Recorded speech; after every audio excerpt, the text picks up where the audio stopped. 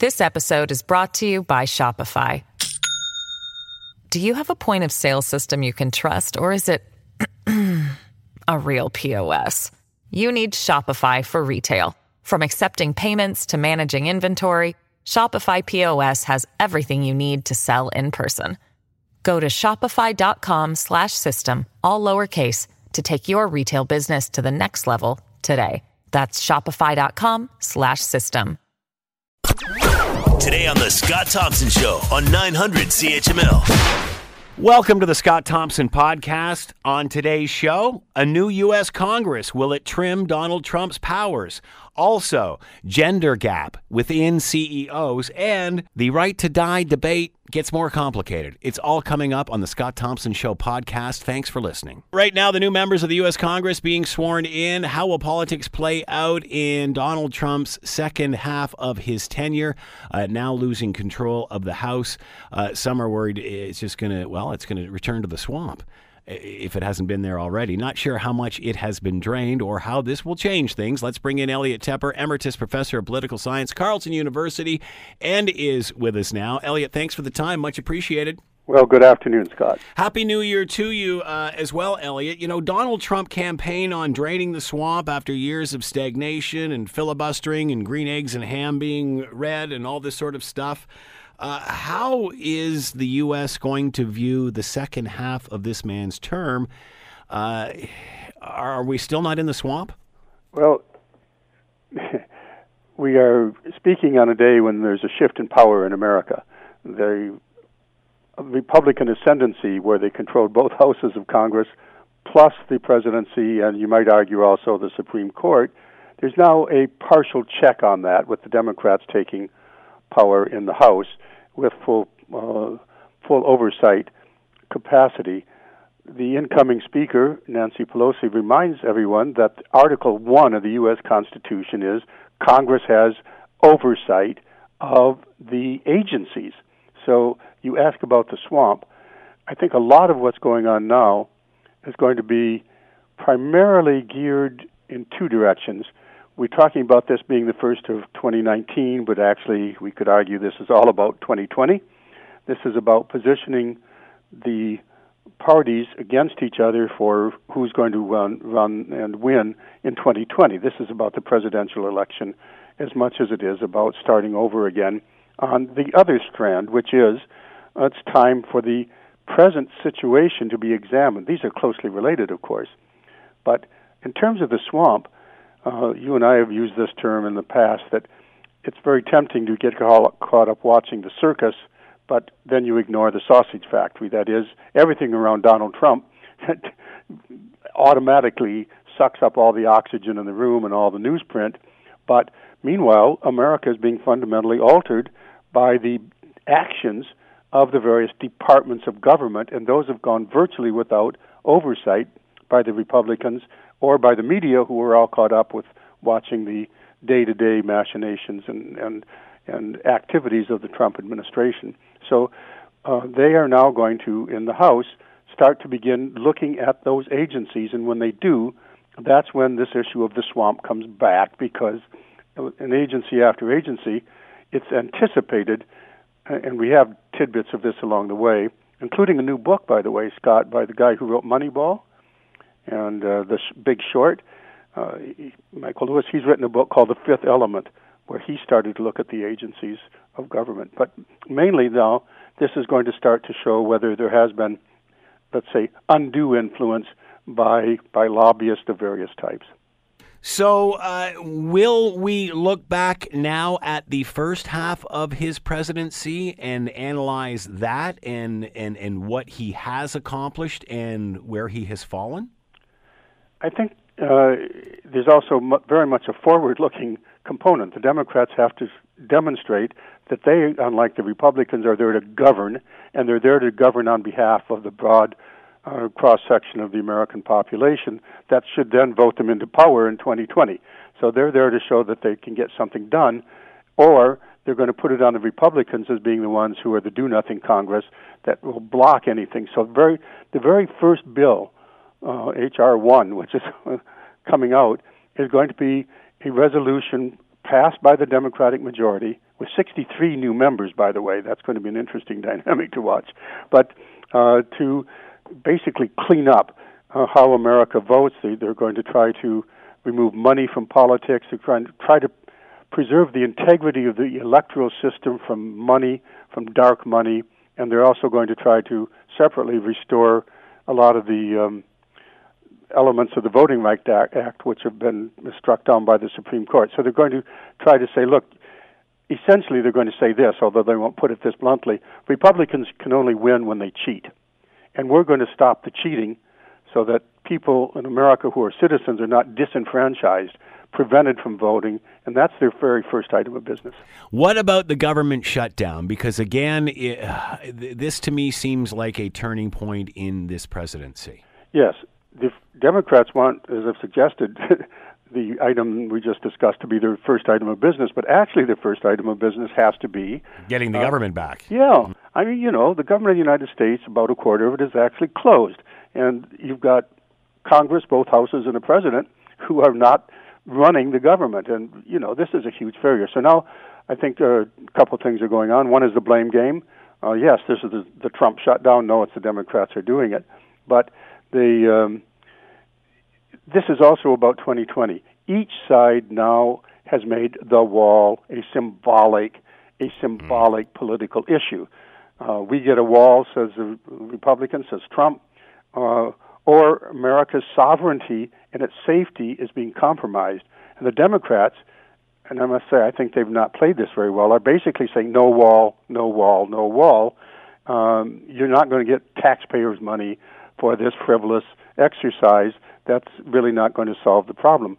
As a selling point, I think no wall may be good for their base, but it's not good for expanding the perception of the Democrats, whereas the Republicans, the Trump in particular, has it going for him, saying, no, I'm the one who's trying to keep America safe. So right now this is all symbolism. It has very little to do with American security, and it most definitely has nothing to do with good government in Washington.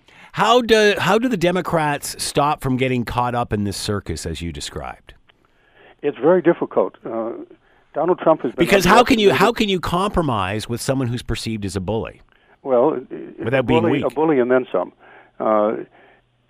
And looking much farther ahead, he's a somebody, and in 2020 the Democrats have to come up with a somebody, because the first rule of politics is you can't beat somebody with nobody. But that's a discussion for how the Democrats ultimately get a candidate who can defeat this guy, which is what your question, how do you deal with a bully?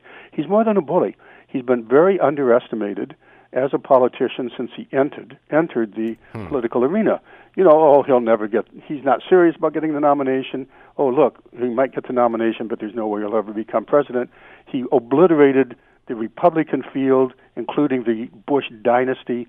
He then went on and he defeated the Clinton dynasty. So he's not to be underestimated as an effective mobilizer of the kinds of opinion that could get him reelected in 2020. Now he's digging in his heels and saying, if I don't get what I want, I'm going to keep the government shut down. If I don't get the wall, how does he play this so he doesn't blow off another toe? Well, this is the delicate dance on both sides now. How can they look like they're going to go ahead saying we're the ones who want to keep government open, and it's the other side that wants to keep it shut, so blame them. The Republicans are now being faced with a Democrat under Pelosi, a Democratic Congress, who said, we are going to pass a bill in the House, which the Republicans have already passed in the Senate, in fact, unanimously passed in the Senate. So, as she said, we're giving Trump a Republican path to ending the shutdown, and how can he turn that down? So I think this is, and I think he will. So I think what we're seeing with this new era, as of today with the Democrats in control of Congress, is they're going to repeatedly maneuver the Republicans in the Senate, where they have a majority, and the Republican President, Trump. They're going to continue to maneuver him into positions where they'll be forced to turn down things that are workable for America. Is the wall important enough to Americans? No. To warrant this? Is he playing this too heavy-handed? I mean, I get my wall or that's it. I'm shutting the place down. We're all going home. Are Americans going to put up with that? No, the polling shows that America generally public opinion that doesn't care this much about a wall, but the base does. Remember, everything, you and I have talked about this, everything that comes out of the Trump White House should be read under the label of feed the base. So criticizing Republicans in Congress for not standing up, saying, oh, look, Fox News is actually governing how the president behaves. I think all of that is somewhat misdirected because the Republican base, and this has, I've just looked at the stats, the Republican support for Donald Trump from the beginning of 2018 to the end of 2018, that is, the election, the porn payoffs, the shutdown of government, Republican support went up, and so did support among independents. It went up from the beginning of the year to the end of the year. So feed the base is really what's going on. Fox News is a direct conduit to that base. All the talk radio. So I think the wall then becomes a way for Donald Trump to speak to his base, and his base is not just a tiny fraction of the country. 89% of the Republican Party supports Donald Trump at the end of 2018. Wall versus border security. Where is the compromise without looking weak? One's calling it a wall, one calls it border security. Where's the middle? Where's the compromise here? Since this is primarily symbolism, and it's important to each party for its base, for its appeal, it's going to be very difficult to get out of this because Donald Trump has set an absolute figure of $5 billion. The Vice President of the United States came back with a figure he negotiated. Pence negotiated a $2.5 billion increase along as part of a bigger package. That got turned down. Possibly, just possibly, one way out will be to go back to an old idea of linking a pathway to citizenship for dreamers, or at least looking after those people who were brought to America as children, and everybody wants to do something good about them, including Donald Trump, he said at one point. So possibly that older formula can be brought back. There's been bipartisan efforts. Maybe it can be wrapped up in broader immigration reform. But right now, there's no visible way out of this impasse. Donald Trump has backed himself into this corner. We remember the meeting with Pelosi and Schumer, and him saying, I'll shut it down. I'll take the credit for this or the blame or whatever way you want to put it. How does he back out of this? Because they're convinced he's not going to get anything and call it a wall. Yes. I've sometimes said with you in the past that this is, to a large degree, a Pence-Mitch McConnell administration, and we need to throw a spotlight on that. We need some investigation. We need some news about it. Mitch McConnell, the leader of the Republicans in the Senate, has said he's not going to bring any bill again to the floor of the Senate until he has an advance commitment from the president he'll actually sign it, because Mitch McConnell did negotiate with Democrats, with Pence, to come up with something they thought that Trump would sign, and then he didn't. So that was after the Fox News people started ranting. That's correct. About it, yeah. And then people said, look, Fox News is running the government, and that's where my comment is, it's misunderstood. I think it's very visible and very obvious, but we sometimes lose it in the haze, that the reason Fox News has that impact is because Fox News is the direct conduit to that base. So it isn't just, oh, he watches a lot of cable TV and they push him around.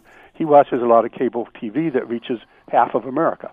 So, as Krauthammer once pointed out. So I don't have, if I could tell you how this impasse is going to end and I had a solution for it, I should be down there and not them. But I think we're both more qualified, but that's besides the point. Well, heck, you and I would settle this over a sandwich and coffee. But American politics right now is caught up with the symbolism relating to the 2020 election, and each side is worried about mobilizing its base, and that's the politics of it, and that includes the wall, and then whatever comes next.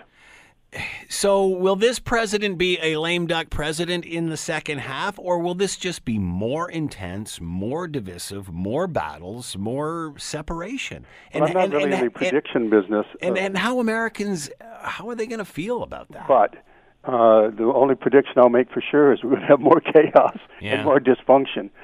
There's a lot of comment right now that this change in government in terms of the House might mean actually a better path immediately in the future after the ball is settled, however they settle it, because Trump will try to work with the Democrats, and the Democrats will try to, this is important, try to work with the Republicans and with Trump on issues where they can reach agreement so that each side can say, look, we're getting something done. And that includes infrastructure, both the Democrats and the Republicans, and Trump has said, we want to do something on infrastructure. The Republicans had a bill that couldn't fly. And so now there's Democrats who say, look, we'll work with you on that.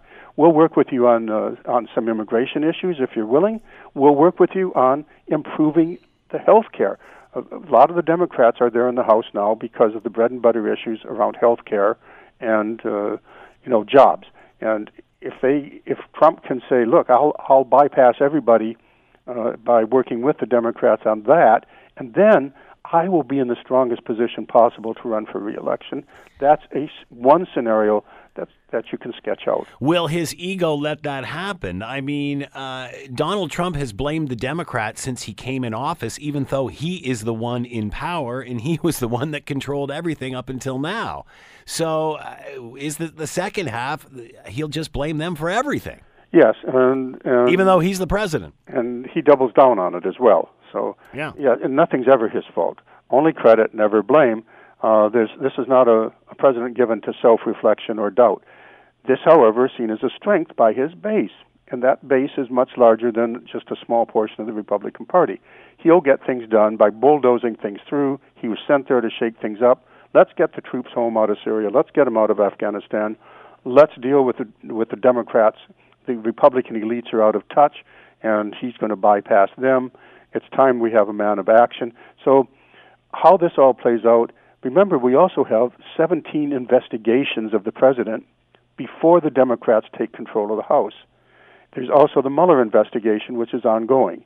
So we could be caught up in endless litigation around the President of the United States between now and 2020. My own feeling is that whatever happens in the next, we're starting now at the beginning of this year, like you and I are inaugurating the new year, by the end of this year, it's unlikely all of this will come to a head, but it could well come to a head between the beginning of next year and the election next year. A completely different composition of Congress this time out. A record number of women, 102, set to be sworn in this afternoon. Is this going to change anything? Just the different makeup of this Congress? Well, representative? It certainly strengthens the Democrats' position of saying we look like America, and the Republican Party doesn't, because America is a very diverse place. And we, by the way, stand for inclusion and toleration. We stand for the best side of America's angels, not the worst side, not fear of the other. We are the other in some sense. So they're going to be playing basically the high road. But we have a situation now where and we're talking about 2020 as being much of what's in play right now. Watch this Congress to see how it works out within the party itself. The Democratic Party now has to decide whether they're going to go for purity or for power. If they go for purity, there's going to be a lot of these newcomers who say, we can't get along with the old agenda, we don't like the old leaders of our own party, we're going to purge this party, we're going to make it pure, and it's going to be progressive. Or they can say, wow, look around us, we have an electoral machine here. We can take the cities, but we can take the suburbs. We can take purple states or purple areas within states in what used to be solidly red states. Why don't we work together and see this as a single electoral machine if we want power? So this is a decision now for the Democrats who have entered the Congress to make for themselves. And also we have, because there's no leader of the Democratic Party, we have at least 20 people who think they could be the nominee for president of their party. Will this, and there's probably more, will this kind of fratricide end up dividing the Democrats so severely, and then the battle within the party for who's who so severe that no matter what happens to Trump, he'll have something like a pretty clear field for re-election? Elliot Tepper's been with us, Emeritus Professor of Political Science, Carleton University. Always fascinating. Elliot, thank you so much for the time. Much appreciated. Oh, you're very welcome, Scott. And once again, Happy New Year to you and the listeners. This episode is brought to you by Shopify. Do you have a point of sale system you can trust, or is it a real POS. You need Shopify for retail. From accepting payments to managing inventory, Shopify POS has everything you need to sell in person. Go to shopify.com/system, all lowercase, to take your retail business to the next level today. That's shopify.com/system. You're listening to the Scott Thompson Show podcast on 900 CHML. Some experts are predicting that Canadians will be facing a wild ride at the pumps this year. I would guess meaning fluctuation in prices. Of course, Andrew Scheer, leader of the Conservative Party, the federal Conservative Party, started the new year, making carbon tax an issue for the next election. Will that be the case? Let's bring in Dan McTeague, former Liberal MP and consumer affairs critic, analyst, GasBuddy.com. He is with us now. Dan, thanks for the time. Much appreciated. It's good to be here, Scott, and Happy New Year. And Happy New Year to you. I know you've been a busy guy over the last little while. Lots of stuff happening. What's on your radar as we head into 2019? And I want to preface that by saying Andrew Scheer obviously making a lot of hay over the carbon tax as we turned into the new year. How big an election issue will this be? Well, I think it's going to be massive, and it comes at a time when, of course, in April, not only do we get a 5-cent hike at the pumps because of the carbon tax, we're also looking at pretty much the same week with the shift from winter to summer gasoline, which is another 5 cents a liter.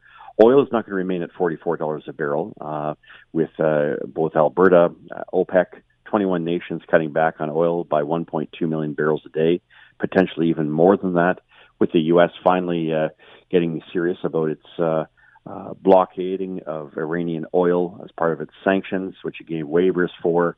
All of these are going to likely factor towards much higher prices come April, with oil starting to trickle upwards after the doldrums that we often see between January and February. Lots of chatter of how prices will fluctuate over the next year. We've been blessed with lower prices up until now. What can we see in the next year? Extreme volatility. It's going to follow the market. I don't see anything calming down for the next 6 months. A lot of other external factors.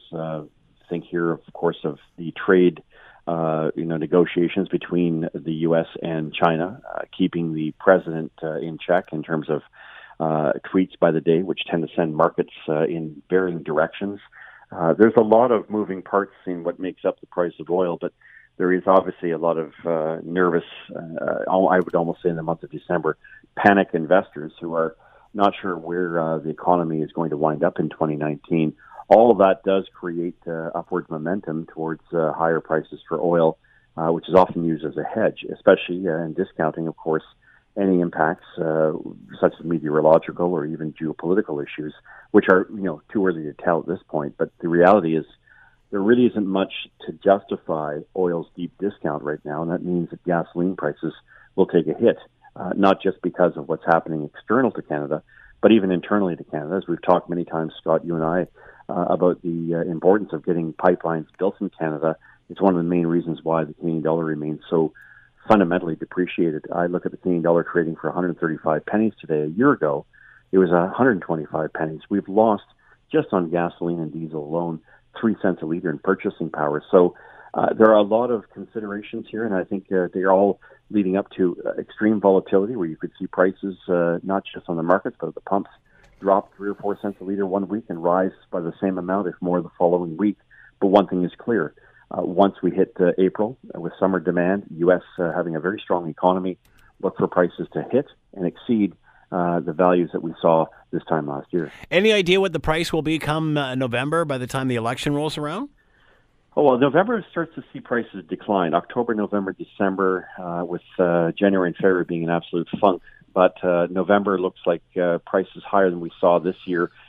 In and around Hamilton, we were seeing in most of November, I'm just looking at the books here because I keep these things rather religiously and usually at hand. You're looking at about $1.15 a liter for gasoline. Look for us to be a little bit higher come November, if only because the federal government's reimposition of the carbon tax.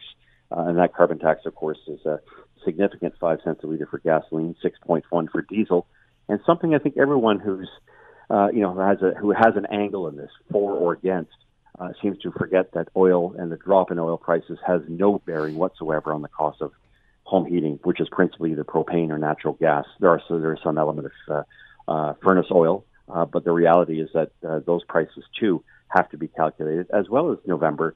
We'll have now a full 6 or 7 months of the artificially higher price for input costs derived by fuel and carbon taxes on them. Look for that to start to hit things like our grocery checkout. Andrew Scheer making political hay in the new year, bringing up the carbon tax, but yet not explaining what his party will do. What can the Conservatives do to change this? You know what? I rather than the political side, I tend to take what I think some economists are starting to come forward. Mark Jacquard, a very well-known economist from UBC, or Simon Fraser, I got to remember one or the other, put out a report, or at least an op-ed, last month in the Globe and Mail, in which he's saying, look, you don't need to whack people over the head with a carbon tax. Obviously, his concern, and I think it's one that's kind of the folly of the whole thing, is if you're going to impose a carbon tax and you're going to say it's revenue neutral because you're going to give people back a check, well, that's not going to reduce emissions. People are not going to stop driving. Logically, if what they're paying out will simply be rebated to them, assuming that system works, and I believe it won't, having been the only MP to ever get to energy rebates to Canadians. I think at the end of the day here, Mark, what we're looking at is for all this, Scott, is what Mark has said is that just get regulation to work. And I think that's the way you have to go. I think that's the way the province is going, and it seems to me to be a lot more sensible. When it comes to things like carbon tax, what have you, obviously some provinces on board, some provinces not on board. Obviously, this is going to be an issue for the Prime Minister as he heads into the next election. I know you've had various opinions on this, or various differing opinions on this. What is the answer here? What should we be doing? Well, I think we should recognize that it may not be something that's going to make anyone happy. One, people are going to have to pay more for very little in the way of results. It won't have any appreciable effect on the environment. Assuming one accepts that CO2, which is an inert gas, is bad for your health or bad for the environment. Setting that aside and the debate over it, I mean, the reality here is that those who are proponents of big fat carbon taxes aren't happy because it's not enough. Those who are opposed will rightly say that it's not going to have any appreciable effect on the environment or on our goals in terms of the treaty that Justin Trudeau signed, the Paris Climate Accord.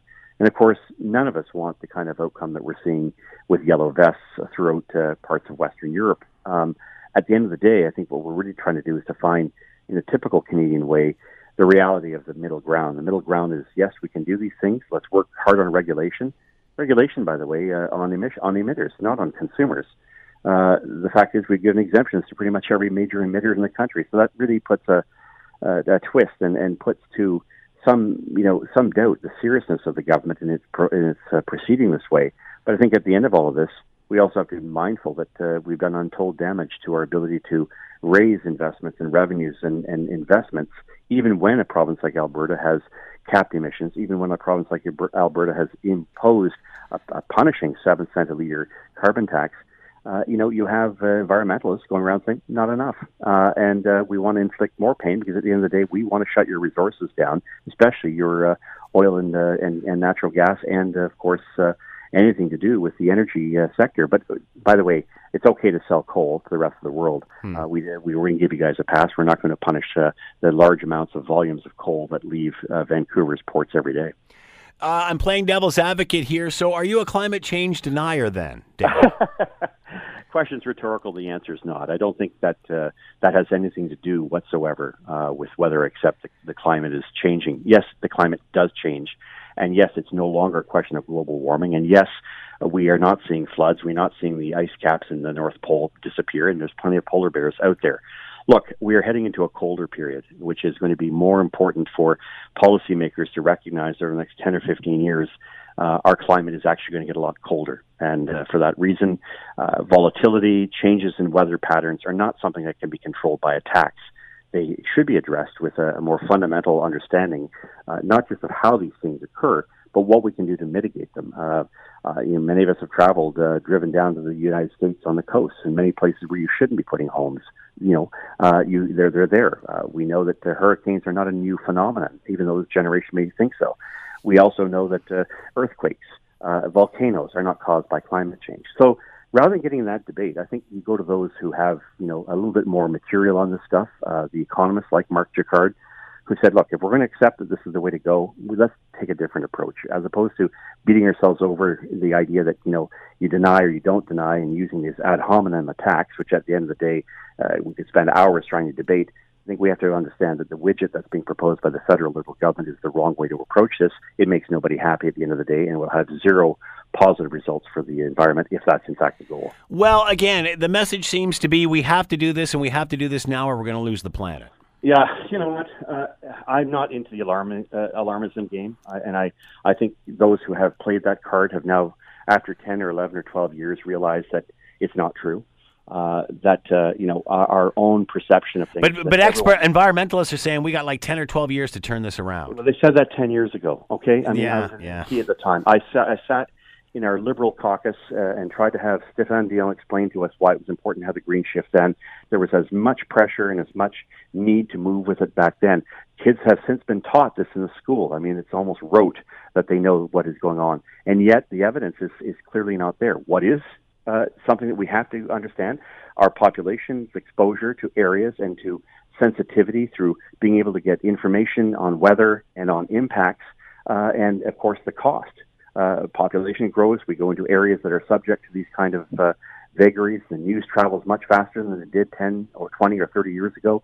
I think we're just a lot more sensitive to what's going on, but I don't think we should go throw ourselves over a cliff and do things that are fundamentally more damaging than what we're trying to achieve. And if we want to reduce the level of CO2 and be part of that team, I think we have to look at the broader picture. Now, the government may have thought at the time it was the right thing to proceed. It's now made a number of conditions, including the fact, recognizing finally, you can't proceed too far ahead when you have your largest trading partner to the south not doing anything, your second largest trading partner in the east, that'd be China, India, doing absolutely nothing about it, while you yourself are doing untold damage to your economy because the goals that you're trying to achieve are not pertinent to Canada. More importantly, they're undermining the economic well-being and possibly the constitutional stability of the country. How will we view this 10 years from now? How will we view this in 2020s? We're on the cusp of 2020. How will we view this 2030? Yeah, I don't think it's going to change. I mean, look, the planet's still going to die in another 10 years. I can predict gasoline better than most weathermen can, and persons can predict in 2 days. So, look, if we can't predict the weather accurately a week from now, how the hell are we going to do it in 10 years? The logical conclusions here that everyone has to be on board, but let's understand that we shouldn't be beating ourselves up for it. There's a lot of back and forth. We can have a debate for years about what is the right approach. I happen to believe that the approach taken by the federal Liberal government is the incorrect one. I think the one that is being proposed by the Mark Jaccards of this world is the proper way to go. And I simply point out to people, look at the average emissions and fuel efficiency of vehicles sold in 2018, 2019 compared to 10 years ago. You didn't need to have a carbon tax or whack people overhead with a mallet, with a financial mallet, to get to that point. I think we understand this. We are going to get there, but let's not do ourselves in. And frankly, when I see a government that has a $19 billion deficit, not likely to be able to arrest the deficit demon for the next 20, 25 years, I'm more concerned about Canadians losing faith in their government and losing faith in their ability to unite behind a common cause. Where provinces like Alberta have stood up, foursquare, have reduced emissions, have imposed upon themselves a carbon tax, and they're seeing their entire economy further away because it's not enough, or because we're seen as a bunch of bumpkins where environmentalists can come in, spend tens of millions of dollars campaigning, block every potential constitutional outcome, even the federal government tie it into pretzels, and cause you and I $4.5 billion for a pipeline that isn't yet built. I think Canadians are starting to say that it's time to hit the pause button on this lunacy. I know you don't want to get political about this, but you talked about... You mean I haven't? No, you talked about... Well, I'm trying to keep you there. You talked about what The Economist said. So what, as we head into a next election, what should a next government... Top 3 things, 4 things they should say on this to Canadians, to the Canadian public? I think Canadians know that there has to be a way forward, and that they have to be a participant in that. And I think it has to be pretty clear what that policy is. Saying that you're going to put a price on pollution is as nebulous as me saying gas prices will fluctuate in the next year or two. I think we have to be precise as to what we're proposing, because you have 3 out of 4 parties, the Green, the NDP, and the federal Liberals, that want to do something in that regard as far as imposing a tax on people. Now, however they decide to make it turn out is something that I think Canadians have to agree or disagree on. We have to have an election on this, and that's why I believe the cost of living is going to be right front and center next October. And anybody who thinks it's about virtue signaling or calling people deniers or whatever, ignorant comments that can be brought up in the cut and thrust of a political debate, I think are going to lose Canadians. We're all in this together. We recognize that there has been substantial damage to the economy so far, and that's proven by the fact that we have the western part of this country, which is truly suffering, and for which has always been the engine of growth of our economy. It's also having enormous implications for us right here in the Golden Horseshoe, right here in Hamilton, in terms of the production of steel, in terms of economic activity, the $5 billion that's in economic work that's done here in Ontario and Quebec. When one region of the country, which is as important as Alberta in terms of financing our social programs, is on its knees, it doesn't bode well for the future. I remember asking you months ago whether the pipeline would get built, and you were pretty pessimistic about it all. Is it too late to turn this around? You talked about losing Canadians. Have we already lost Canadians? I mean, many millennials will look to the fires in the U.S. and say, in California and say it's all part of climate change. We got to do something. We got to do it now. And they seem to have bought into what the Prime Minister's selling. Look, we've had fires in those locations, but there just wasn't 1 million people living there. It's a dangerous place to sometimes, there's a good reason why many of those homes were not insured. Insurance companies, well in advance, knowing there's a financial implication, said no. Look, we are going to have rough weather, and we're going to have calm days. But we can't simply turn around and say, the rough weather that we're having, which has been going on as long as mankind has been on this planet, is because of climate change. Climate changes, and I don't want to be trite about it, but the reality is that I think we must be careful not to get carried away. And the objectives that we have, I think, are good ones. They're sound ones. Okay, let's reduce the amount of CO2, assuming, of course, that it is related to these kind of variations in our temperatures. But let's do it in a way that's constructive, in which everybody is brought on board to a common goal. By saying that doesn't make me a denier. It doesn't make me somebody who is rowing against the current. The reality, however, is that there is already a very strong proven way in which to proceed with this. Otherwise, you wind up with yellow vests in France, and I don't think any of us want to go down that road. Worse for us in Canada, I don't want to see the Federation disintegrate because, you have a circumstance where one region of the country is in serious trouble because of this tomfoolery. Another region of the country which says no pipelines, but I'll take your $13 billion in equalization payments. This is corrosive to the country, and it requires strong leadership to avoid and to amend and to repair and to find that common consensus that is all about what we've done in this country. This is a nation that isn't just diverse in its region, it's diverse in its thought. I keep trying to explain this to my new Liberals who think that it's all about virtue signaling and about the 5, big issues that they campaigned in 2015 on. We are in a different place today, and we have a very strong indication that the next few years are going to be very, very tough for Canada. We have to make decisions, I think, that put Canadians first, continue down the road of environmental stewardship. Because make no mistake, when we produce oil, we clean it better than most nations do around the world. We have an excellent labor rights standard and a human rights standard.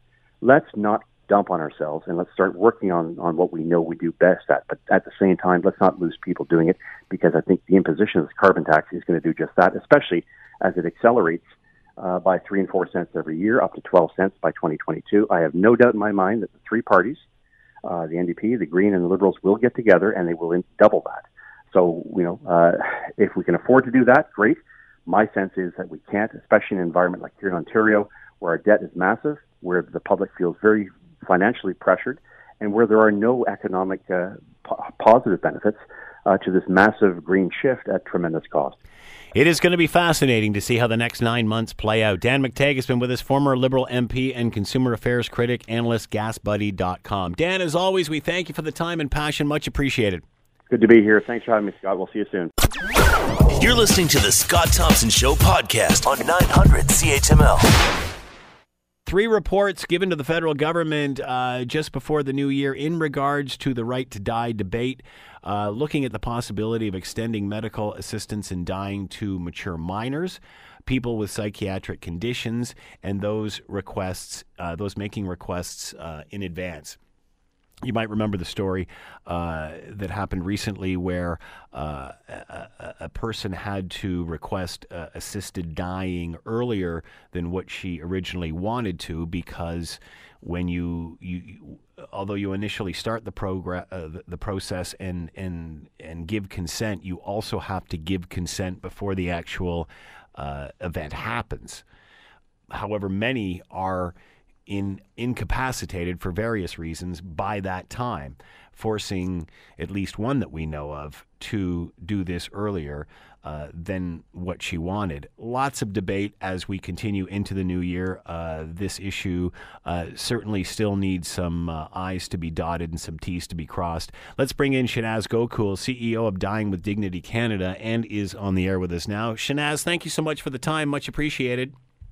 Thank you, Scott. Glad to be here. So as we head into the new year, talk to us about what has been presented to government and what decisions they're going to have to make moving forward on this.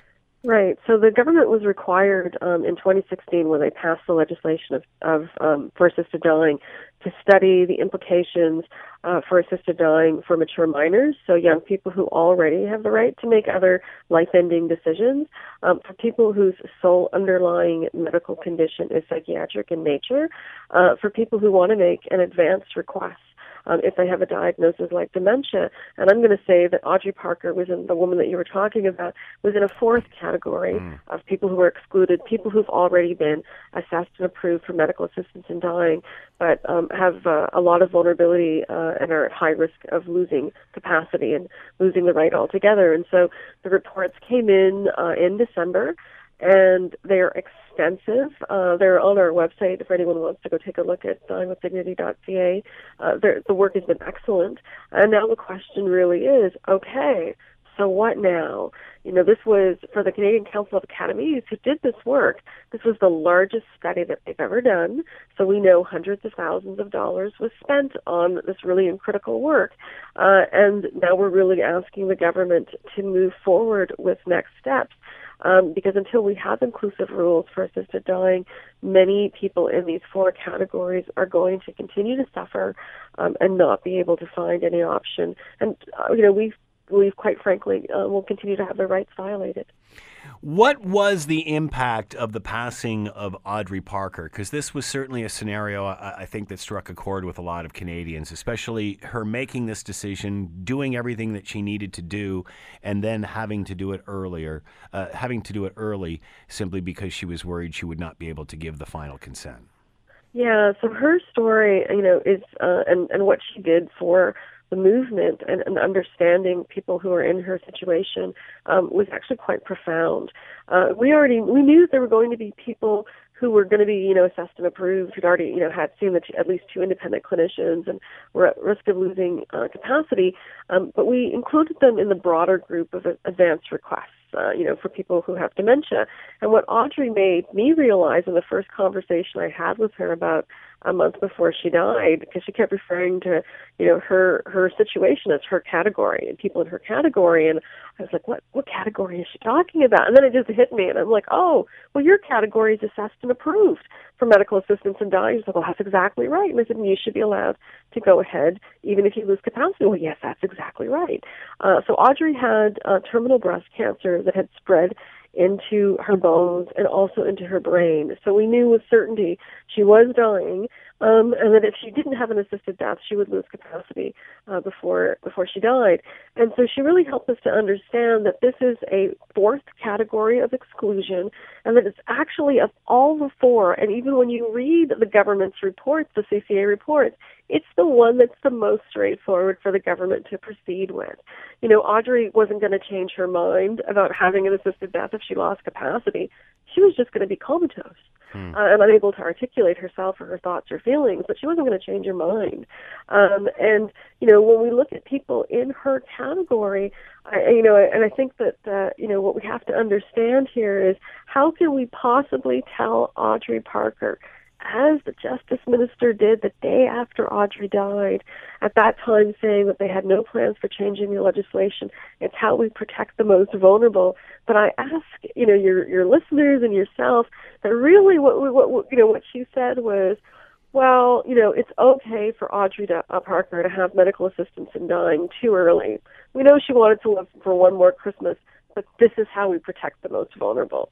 Audrey was one of the most vulnerable, and telling her to die too early cannot be how we move forward, right? I mean, assisted dying is supposed to be life-affirming. It's supposed to be a solution. Absolutely. When you live as long as you can, the best quality of life as you can, until you can't. This woman, she just wanted one more Christmas. Right? And so I think that when you look at the four categories, understanding that there are vulnerabilities and complexities with each of them, this one, and this is, going back to your question about what was her impact, this one is clear-cut and straightforward. And if the government does not move to legislate immediately, there will be someone who will go to court. It's just a matter of time, because I cannot imagine, a judge in this country telling that person who will likely have cancer that, this is how we're going to protect you. Yeah, you should die too early. No one's going to say that. It's ludicrous, right? It's so ridiculous. And so this is the easiest thing, and we have pleaded with the government to move forward on this, because we know from Health Canada's own reporting that there are significant numbers of people who every month either are having an assisted death too early because of the risk of losing capacity, or who are dying before they've been able to have an assisted death and have lost capacity. And so it's the number one reason why people aren't able to move forward once they've made a request for medical assistance in dying. It's because they've lost capacity. This is not rocket science to fix this one exclusion. And then when we look at the other three areas, we really have to look at coming up with inclusive guidelines and protocols that will be very different from the existing legislation as it stands. In Audrey's particular case, she meets all the criteria as it stands. We think that the criteria is too restrictive, but she meets all of them, and she should just be allowed to go ahead. So it's not difficult to sort through what needs to be done for people like Audrey. So in Audrey's case, are those similar to them? Would go through the process, would give consent, then who would do that? Who would determine when after she loses capacity? I think it could be done in one of two ways. I think it still has to be Audrey making that determination, so that the made request is a written request form. But then there could be another written declaration where someone like Audrey would say, I've been assessed, I've been approved for assisted dying, I'm at high risk of losing capacity. I would still like to die on January 2nd because she wanted one more Christmas. Should I, lose capacity? Or I would like to have an assisted death as soon as I lose capacity. And I think, so she's already stating what she's wanted. Her doctors, her medical team, they've already approved her. We know that she's going to have an assisted death. And then once she loses capacity, they go ahead, whether it's on the date that she chose or after she lost capacity. I don't think, and we would use that form, this declaration, as a written confirmation of consent, of advanced consent, right? That this is my confirmation that I want this thing to go ahead, because people like Audrey, and most of the people in Audrey's situation, are going to have cancer. They're not going to change their minds, right? They're just not going to be able to articulate what their mind wants. And so that should be able to stand. And her medical team, she's already been assessed and approved. They'll know when she loses capacity. If she loses capacity before the date that she wants, then she could go ahead. So I think that, it's really important that the person in the driver's seat of moving these things along in all four exclusionary areas are the person themselves, right? And some of this will be done through written notification. The same thing with advance requests for dementia. It's Mary Smith deciding for Mary what she wants. She's got a diagnosis for dementia. These are the conditions that are going to cause her intolerable suffering. She documents them. Yes, she will need help to determine once she's met all these 5 conditions. She's lost capacity, she doesn't recognize anybody, she's bedridden, she can't feed herself, she can't clothe herself, she can't toilet herself, all met. Now's the time for Mary to have an assisted death. It's Mary determining for her future self. And I think that is so critical here, that it's the person themselves making decisions for themselves. Shahnaz Gokul has been with us, CEO of Dying with Dignity Canada, and reports waiting to see what the reaction is going to be and any information moving forward on this. Shahnaz, thank you so much for the time and insight as always. Much appreciated. Thank you. Thank you, Scott. This is the Scott Thompson Podcast, available on Apple Podcast and Google Podcast or wherever you get yours. And don't forget to subscribe, rate, and review so you don't miss a thing. I'm Scott Thompson, and thanks for listening. The Scott Thompson Show, weekdays from noon to 3 on 900 CHML.